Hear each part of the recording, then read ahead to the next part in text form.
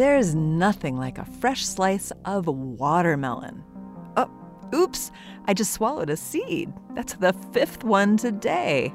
Isn't that what you're not supposed to do? I thought watermelon seeds weren't edible. I always spit them out. Well, I didn't want to spit in the studio. Anyway, a few seeds from fruits such as watermelons or apples passing through your digestive tract won't hurt you, but they won't help you much either. Nutritionally, there just isn't much in a seed that your body wants.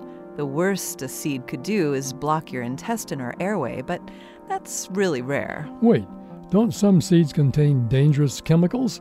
What about the cyanide I've always heard is in apple seeds? There's some truth to that. Apples, cherries, almonds, and peaches all have seeds or pits that contain a bit of the chemical amygdalin, which can be converted to cyanide by the bacteria natural to the intestinal tract.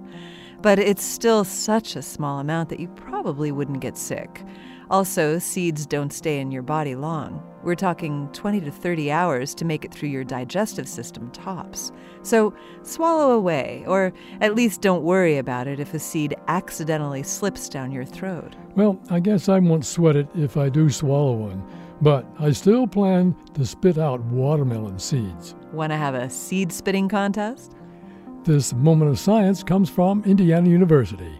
There are thousands more moments of science on our website at amomentofscience.org, where you can also view videos and sign up for podcasts. That web address again is amomentofscience.org. I'm Yael Cassander. And I'm Don Glass.